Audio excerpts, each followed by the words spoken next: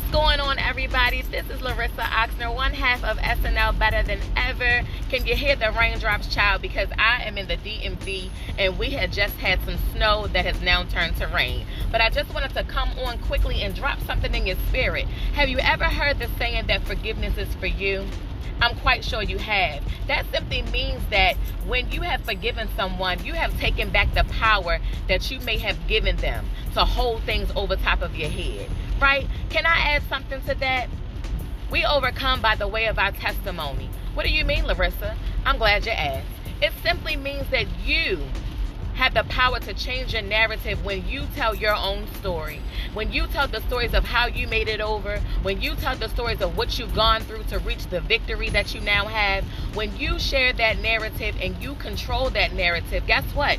Nobody can hold the illness of your past over top of you, the missteps of your past over top of you, the faults and the failures and the flaws of your past over top of you, the shame that may be attached to your past. No one can hold that over your head because you have chosen to take the power back and tell your own story. So I just quickly wanted to come and encourage you that you hold the key, right?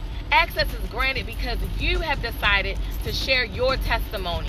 You have decided to be transparent and authentic in what it was that you've gone through, not just in hopes to motivate and help somebody else, but guess what that also does?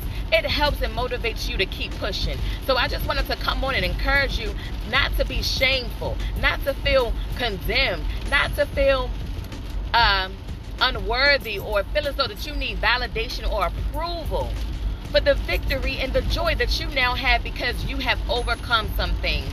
Keep walking, keep pursuing, keep going on and being great. Keep reinventing your destiny because the best is yet to come.